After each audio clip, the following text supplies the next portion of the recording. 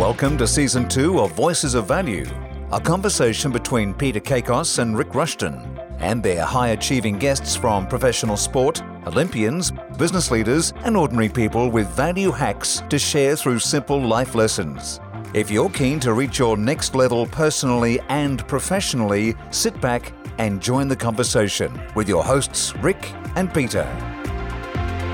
Voices of Value, it's Rick Rushton here with my very good friend Peter Kakos in our final instalment for Season 2 of Voices of Value. Pete, welcome. Thanks, Rick. It's great to be here. And wow, who could have imagined the challenges that life has thrown up over the past few months? So amazing.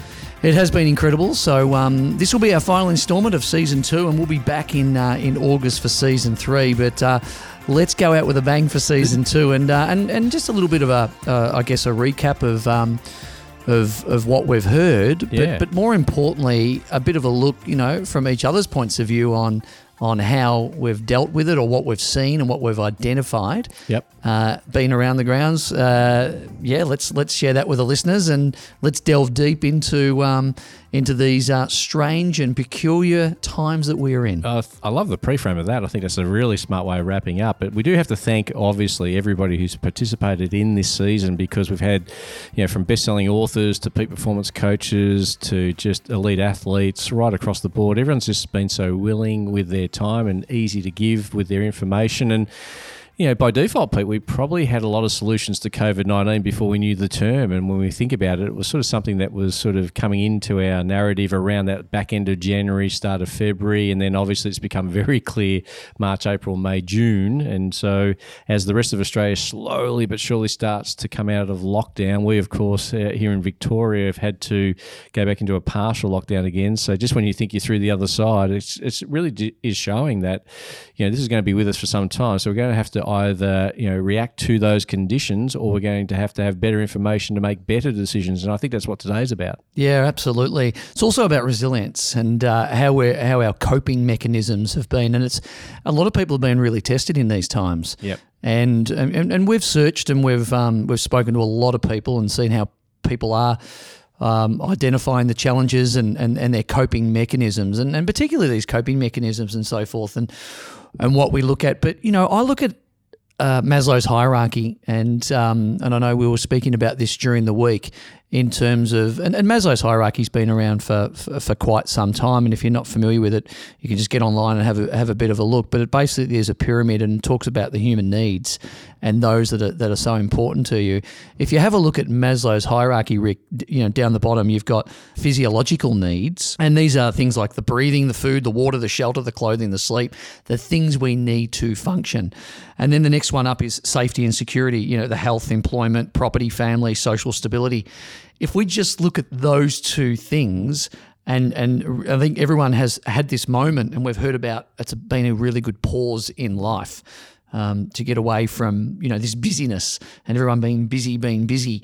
But if we go back to these hierarchy of needs and have a look at the real baseline, that real foundational part of our lives, and the breathing, the food, the water, as we said, the physiological needs, and also that safety and security, that's been a majorly important thing, hasn't it? Absolutely. And for those, again, as Pete was saying, if you're unaware of who Abraham Maslow was, he actually was posthumously awarded for this particular model, Pete. So it stood the test of time, and it does get down to that motivational hierarchy. Once we've got certainty and security, then we start building up that ladder. And I think at the moment, what's been really taken away from a lot of our listening audience and a lot of the population of Australia, and more importantly globally, is that certainty about, do I have a job? And because their job defines who they are, and as Shanna Kennedy spoke about when we interviewed her earlier in this season, who are you without your job? But for a lot of people, that really defines who they are. So the uncertainty around job security at the moment, the uncertainty around finances at the moment, it's a lot of scarcity around, a simple thing like toilet paper made people make some interesting decisions. So,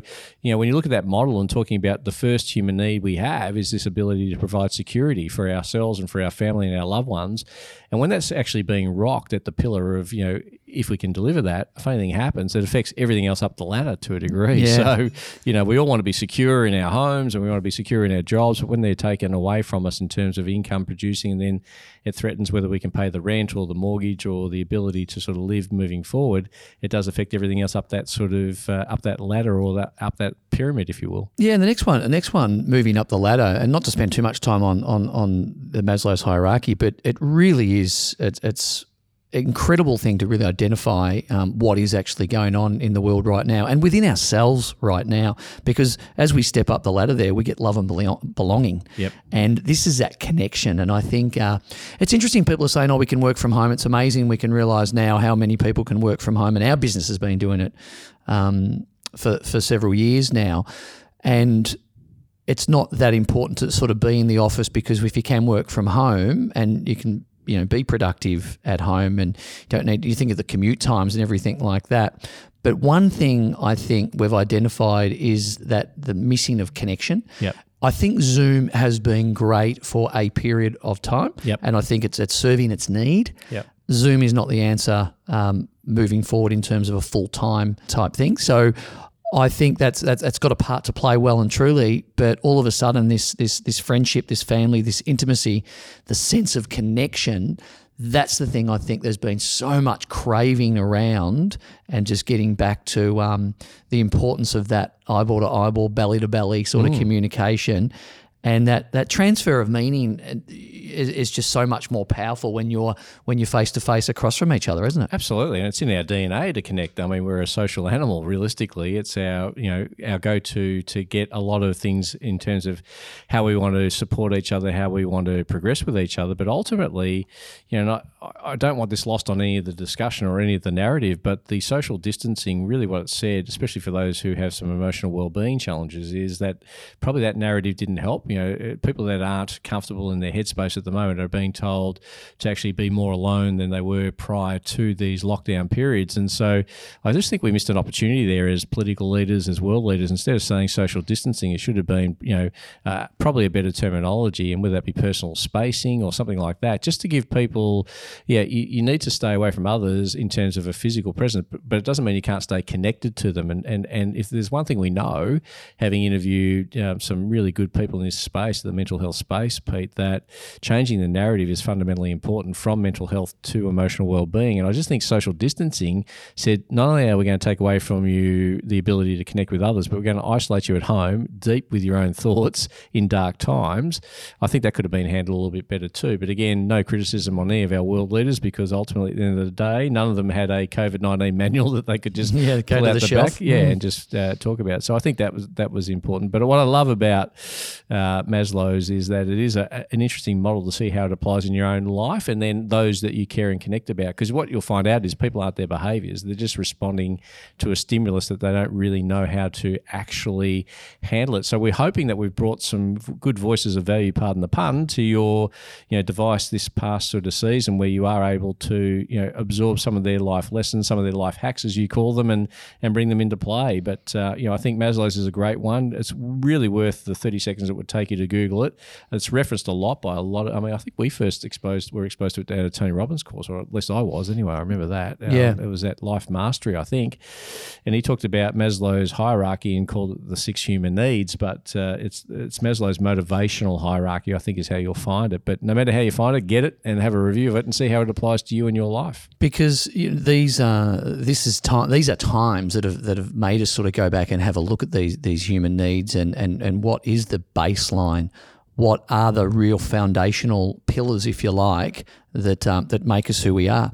Because it's interesting when you look at these times right now, those who are incredibly comfortable in these and strong pillars, strong foundations, and these aren't necessarily those that have been built in the last 2 or 3 months. These are foundations that have been built with people over the past decades. Great point. Great point. Yep. Because those who have done it well, you'll see those are the ones that are really thriving. There are some in the world now that are surviving. There are some that are barely surviving, and I mean by way of just being affected by things as well. But those who are really comfortable in that space and still able to connect in a really powerful way, and still able to, look after their health and they're employed and so forth. So those who are fortunate enough in that position to still be that way, or they've adapted. They've actually adapted to the change that has needed to be, and we've seen some wonderful adaptations of businesses and what they've been able to do, particularly with the food industry and restaurants and so forth, and what they've needed to do.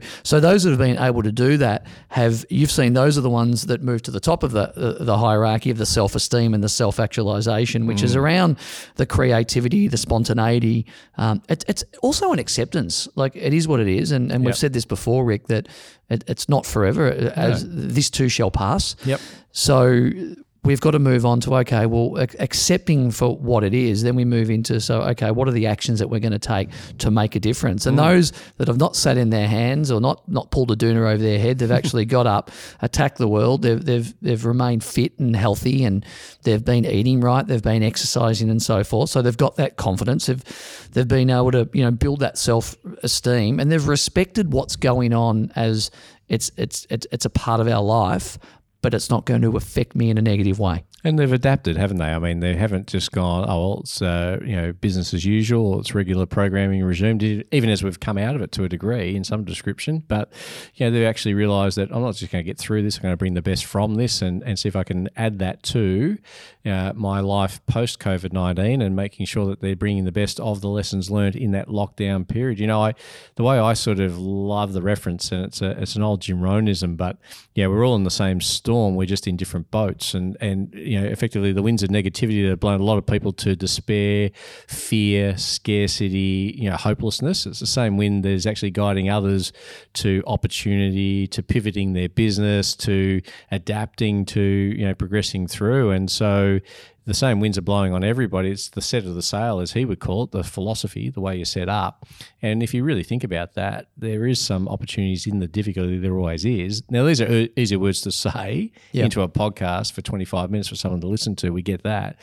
But if we're really honest with ourselves, I mean, as challenging as our times are, you have to go too far back into history to look at, I think of my grandfather, and I think of, his decision at a very young age to get his mum to go with him to the recruitment sort of building to sign up for World War I because he was underage, and his mother signed off that he could go do that. And here was a guy jumping on a boat going across to Egypt, Cairo, to train to go fight in Gallipoli and all those sorts of places. And I just kind of think, hearing his story about how he not only did he see battle, but he sort of contracted typhoid, which was a killing disease in those days. And when he was put on the boat back from Cairo to Botany Bay in Sydney, he had a toe tag on, Pete, with his serial number with not expected to survive journey. So they didn't even expect. So, but for his resilience, I'm not having this conversation with you because my father's not born and I'm not born by default. And I'd think about my grandfather, and he went through World War I. He signed up again in World War II, even though he didn't have to. He went through a Great Depression. There's so many things that they had chucked at him in a very short period of time. And so we're getting our version of that right now. And it is really testing us to say, how resilient are you?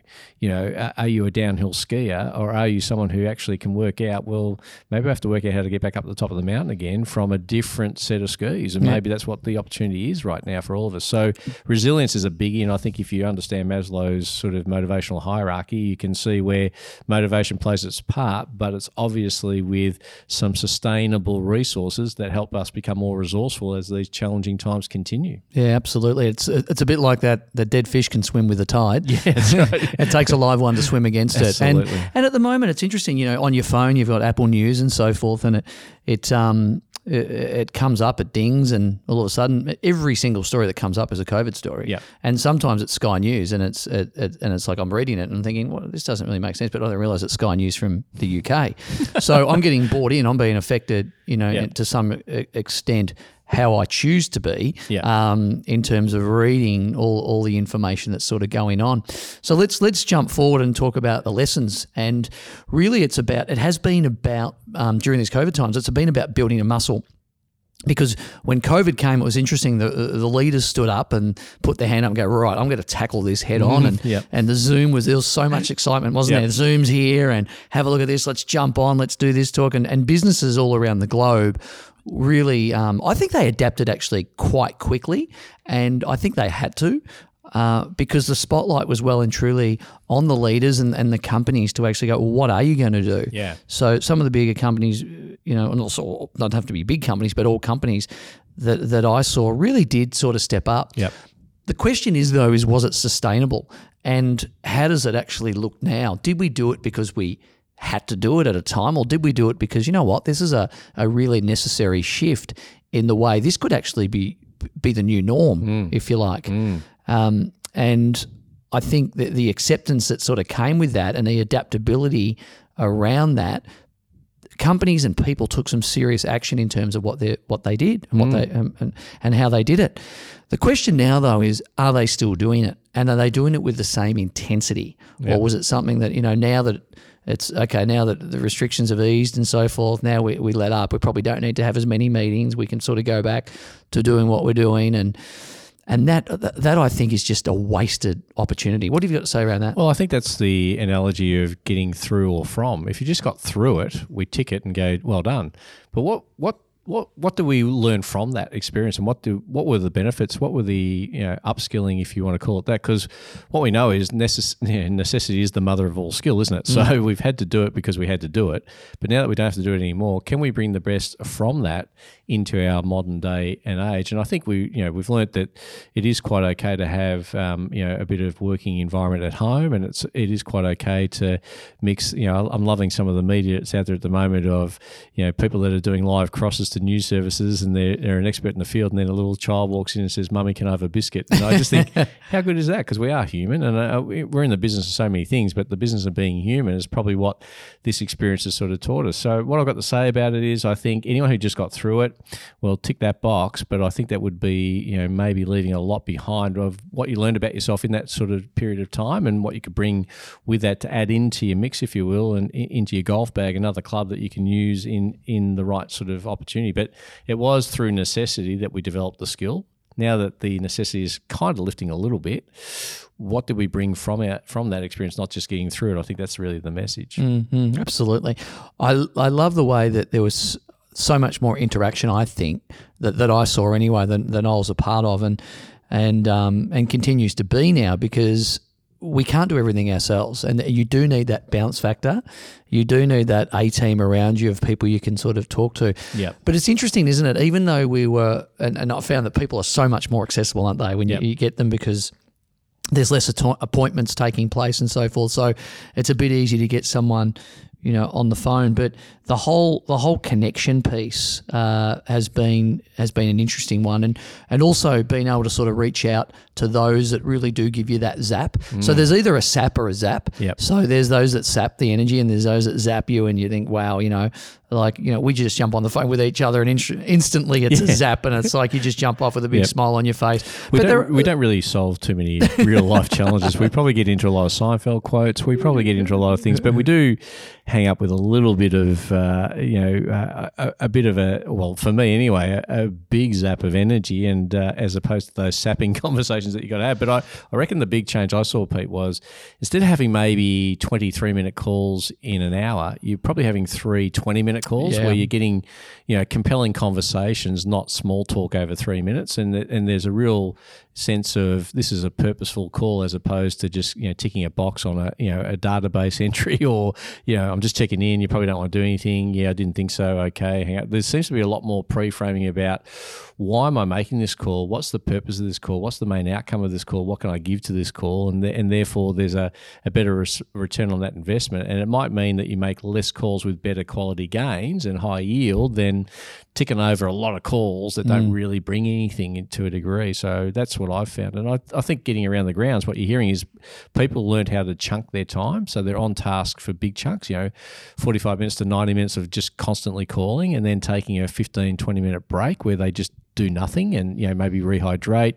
The ability to be at home and then take a half-hour walk around the block with your dog is something that seems to rejuvenate sort of people throughout the day and get some things going there. And that's what I was actually going to make the next point about managing your energy and so forth, and your time, because it has been an interesting one, isn't it? With the time that we've had, and I know you've just gone, sometimes I've caught you in the afternoon and you've just done 4 to 5 back-to-back Zoom sessions, and you said to me, and actually, if you can expand on this, you said to me about the energy that it takes in a Zoom call, and you were drained a whole lot more. And you're someone that's always got sort of high energy, presents for a whole day, but Yep. a 45-minute Zoom call can actually take a lot out of you. Do you want to talk about that? Well, I think it's the mental energy. So you're overthinking things that you normally wouldn't do in rooms. So, and then if it's a conversation you're having with, a room full of people, sometimes you got to repeat the conversation multiple times on the same topic across the same team, but you can't get them all at the same time, especially with, the work I do with companies that are,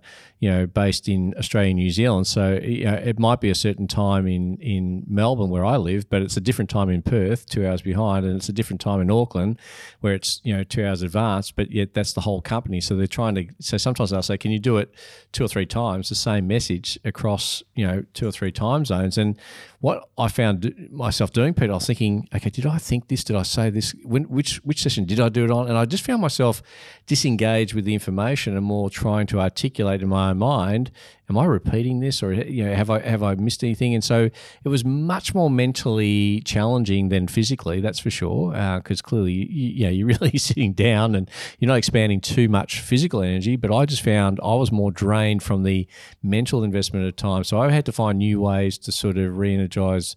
And you've probably caught me on the phone, as I know you have. All my best friends have caught me as I'm taking our dog Ted for a walk. Well, I think technically he takes me for the walk, but I'm lightly puffing 30. If we really hammer through it, 35 minutes. If I take my time, 45 minutes. This is coming from a guy that lived near the 1,000 steps and never never did them walked once. Unbelievable. I know they're there. I could see them from my front door. There's a great guy that you and I both know, and Matt Church. I think Matt Church is absolutely shout he's out just, to Thought Leaders and Matty Church. Thought Leaders, like he is just an incredible human being. And I was just watching some of his videos the other day, and he was talking about the linguistical palette and the words we say. It's interesting now, and on those Zooms when you especially when you're repeating to the same group, as I do, you got to keep your powder dry and certainly use the words and not keep repeating the same message. I mean, repetition is the mother of skill. However, there needs to be some adaptability in your message. Same, but with a little bit of spark there. So the linguistical palette, I think, is an interesting way to look at the words you say and what you say and how you say it and the real meaning behind it. So that's been a real test, hasn't it? In terms of, I think when you're on those Zooms, when you're in a room, you can sort of gaze out outside or whatever it may be. But when you're in front of a computer and so forth, you seem to be a bit more locked on. Yeah, you do. And obviously most of the people that are in the meeting are on mute. I did an in-room session. I've done now, since we've come out of restrictions, I've done probably about, it'll be less than 10, so more than 5. In-room sessions. I just did one today before coming here, and I think we had a group of 15 socially distancing. It was all done properly, and I started off with a bit of an interaction exercise, Pete, and I said to some of the people in the room, some of you have to unmute yourself. This is like it was almost like their behaviour is such where they're just used to sitting in front of a screen and being presented to instead of interacting with. And I think that was kind of the lesson I took out of today. It's going to take a bit of time for people to sort of get back to that. This is a two-way conversation, not a one-way broadcast. Certainly the challenges with schools, and I really feel for the teachers and how they've had to adapt. Another thing, and I know with my little 7-year-old, and she wasn't a big fan of it because she didn't get she just missed her friends so much and that connection, even and that age especially. But absolutely not being able to sort of really interact as they could. So I think it works. It's got a part to play, well and truly. It's certainly not a replacement. It's more of an addition in terms of what we do. But being productive, let's have a productive conversation about productivity and talk about the things that we've seen along the way and what people are doing, because it really is important to manage your energy, not your time. And really look at those, I guess, those little hacks, as I say, of what people are doing to get through the day, make the day more productive, because either you run the day or the day runs you. And just I think one thing, and I'll kick it off, is working in blocks for me. And I know how it's always been really important. But I think when you're in your home environment, when you're in your home office and so forth, I feel that's been an incredible identifier of a wonderful productivity tool is to work in small chunks. Yep. It's amazing. So half an hour, bang, then get up, go make yourself a coffee, or as you said before, you go walk the dog or whatever it be. Bang, you're back into it. There might be another 45 or a 90-minute sort of block. Yep. It's incredible what you can achieve in that time with less distraction. I got to tell you, that's, we've known for a long time that it's not time management, it's choice management. And if you can choose to actually be productive in chunks of time, knowing that there is a deadline coming, knowing that you do have an opportunity to take a break within a certain period of time, what I find there, Peter, is you get uber productive really quickly, and especially it speeds up as you get closer to the end of that time chunk, because you know that you've got limited time left to do what you need to, originally want to get from that particular chunk. And that leads me to my second point to that. Your point about time chunking and blocking is really smart. And I think if you marry that with the choice of what your outcome is before you actually enter that time block, you've got a much better chance of achieving it if your outcome's focused, not time focused. So, it's not just the time spent, whether it's 45 minutes or 90 minutes on calls, or 45, 90 minutes on,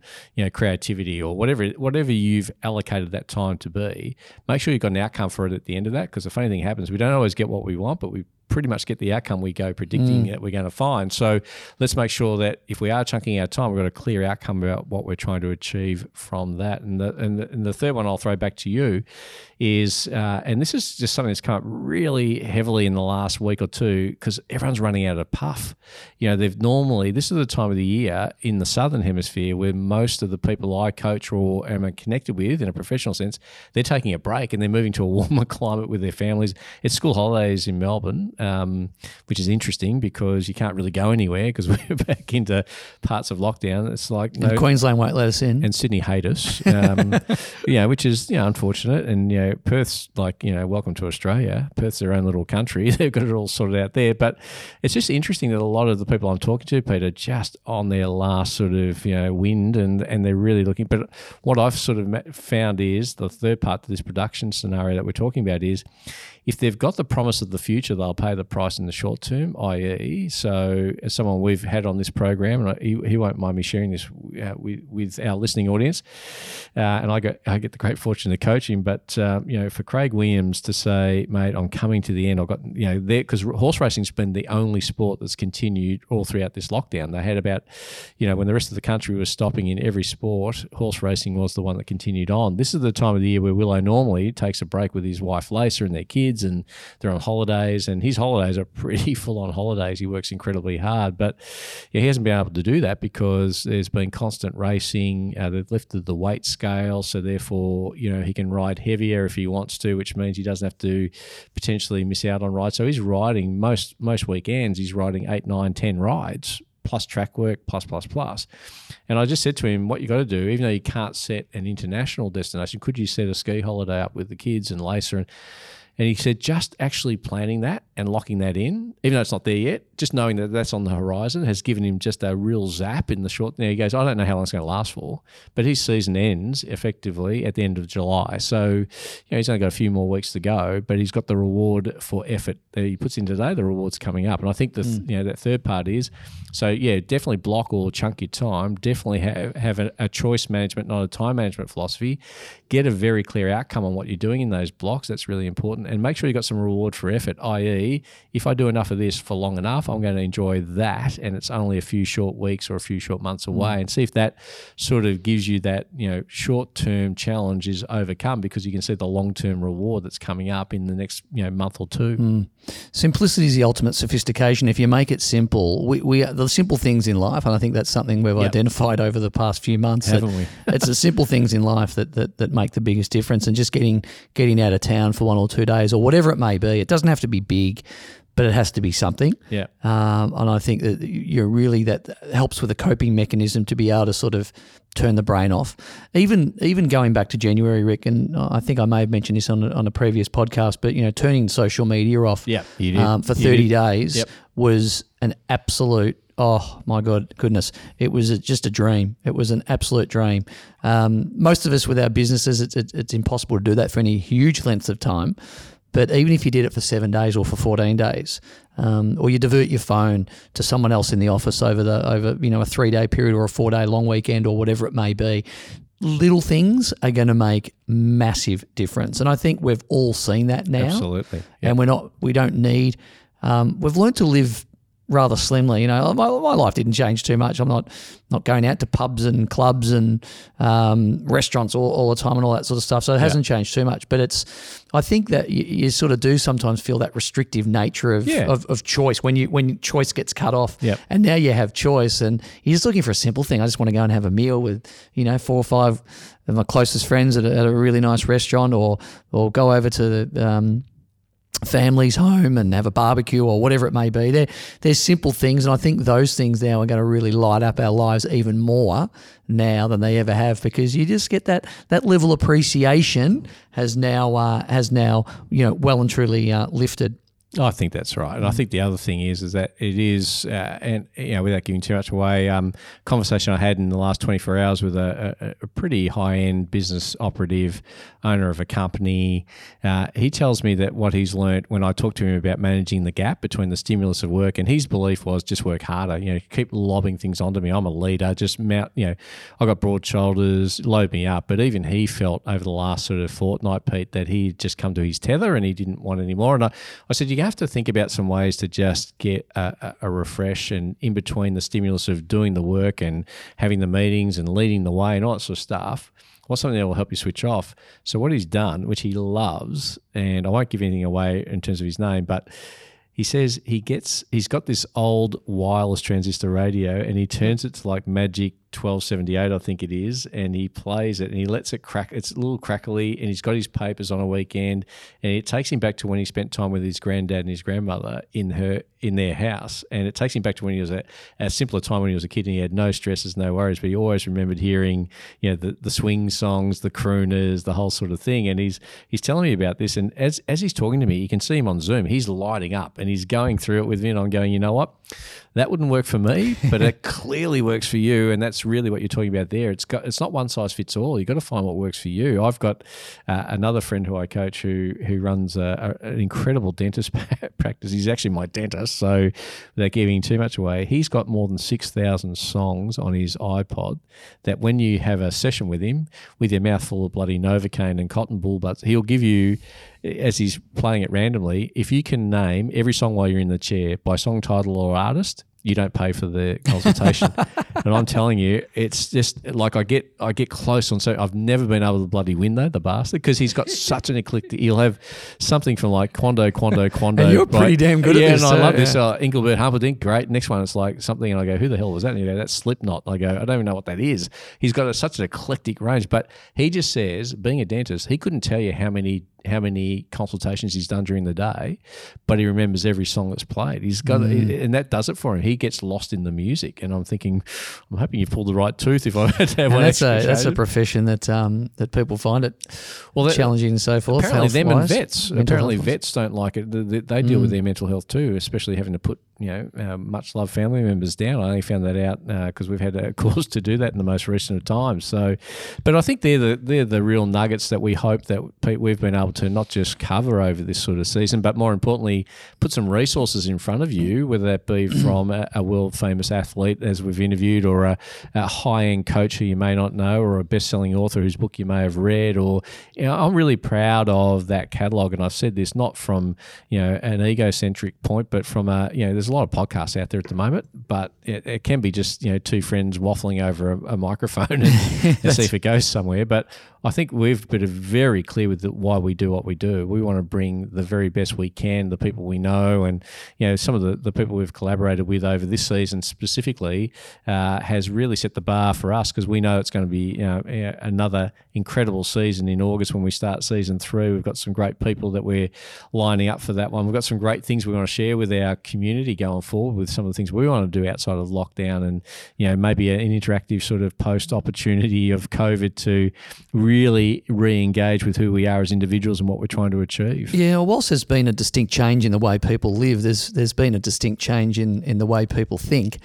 and what their needs are. So we've collaborated with another couple of amazing ladies, which former guests as well, which we will release in season 3. But we're about to launch a new business as well, alongside what we do on a day-to-day basis. But we're super excited about that, and Incredible. We're very happy to. It's amazing when the time was just perfect, and all the stars and planets aligned. And we sat in a room last week and we mapped it out and we planned it. And I got to say, the look on everyone's face and when the eyes lit up, we were in our absolute zone, in our absolute happy place. I was late. Yeah, and you were late, which is unusual. but we're super excited to sort of launch that. So, what are you launching? What are you bringing out of COVID? As I said, many weeks ago now, is don't miss this opportunity where you've had time to sort of reflect and pause and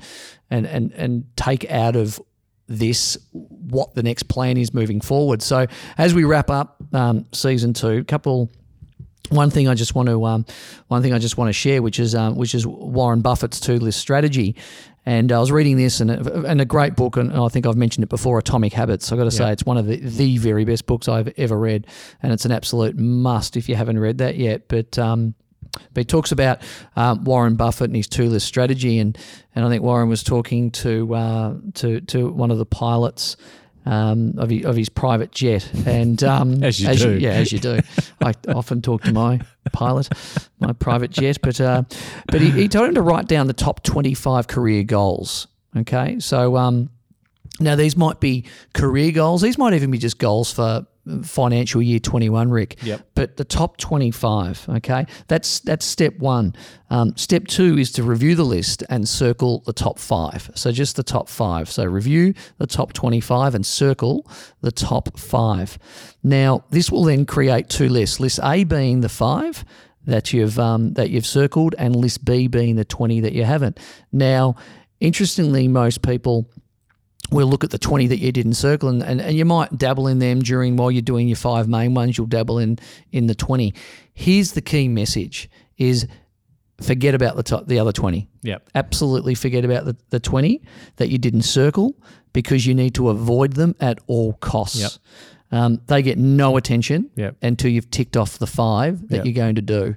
That's a good narrow of the focus tip, isn't it, really? And that's really what it is right now and at the moment. And the reason I say that is if you look at, and if you're like me and you've been a bit mad on social media the past few months, and you are getting absolutely bombarded with, click here, click here, whatever it may be. Everyone's got all of a sudden, it's you've got about 100 balls in the air. That's it.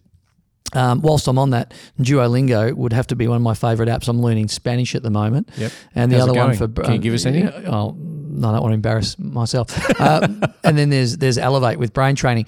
But I've got about 70 or 80 apps on my phone, which I need to actually get down. But anyway, point being distraction, and point being that we've got 20 or 30 things that we want to do. It's got to get down to the 5 right now. And as we leave this season 2, go back, sit down, write out those 25, narrow it down to the 5 things you want to do. Might even be in the next 90 days. It might be in the next financial year, as I said, might be in the next 3 years, whatever it may be. Start to focus on these things, and when we kick back off with a beautiful season 3, which I'm so excited about, sometime in August we'll be launching that. And I'm just smiling, just thinking about. I know some of the speakers that we've got lined up, which is going to be super fulfilling for all of us, as we love bringing them to you, but we love it for ourselves as well to really pick their brains and get even more life hacks. Oh, absolutely. And to that end, we do need to absolutely thank every single guest that's been a part of season 2. It was something that we started with the hope that we could probably nail some of these high end people. They were so willing, and that's the thing we've learnt all the way through this, hasn't it, Pete? That we've got so many people in our community, our connective, if you will, that are very happy to come on to the microphone or in front of the camera and share. And so we've had such a great time, and hopefully you've enjoyed it too. And we're going to ask your support in season 3. We want our audience to grow and build, and not because of the fact that we want to have the ego attached to having such a big subscriber pool. It's really more about the fact that we're passionate about the information we're sharing, and we're doing it with the expectation that it will real value to you and your world and your sphere. So on behalf of Peter and myself, we want to thank every guest. We want to thank our incredible producer Tom, who does so many magical things. It's kind of scary, and especially over where we had Zoom and different audios and the whole sort of thing, and yet he puts out a world-class production each and every time. And so that, in Dom, we say thank you very much. And the final thank you is to you for being, listening, sharing this journey with us, giving us suggestions on speakers, giving us suggestions on people you want to hear from, authors, coaches, things of that nature. And, as they continue to come in, we'll continue to research and we'll continue to reach out to them and see if we can continue to bring value to your device as regularly as we can. So on behalf of my good friend Peter Kakos, it is a very big thank you to you, a big thank you to all of our guests, incredible support team that we've got with Dom and all of the crew there, and more importantly, thank you for your involvement with Voices of Value. We'll see you on the other side, Season 3. See you in Season 3. Thanks, Rick. We trust you enjoyed listening to Voices of Value, a shared conversation between Rick Rushton, Peter Kakos, and their valued guests. Their views are not necessarily those of the wider world, but they should be. Subscribe to the show on iTunes, Stitcher, Spotify, or your preferred podcast source, and we love to hear both your feedback and ratings on the content we provide. Additional information can be sourced through our website, voicesofvaluepodcast.com. Join the conversation again next week when Peter and Rick continue the search for truth, justice, and the value-added way.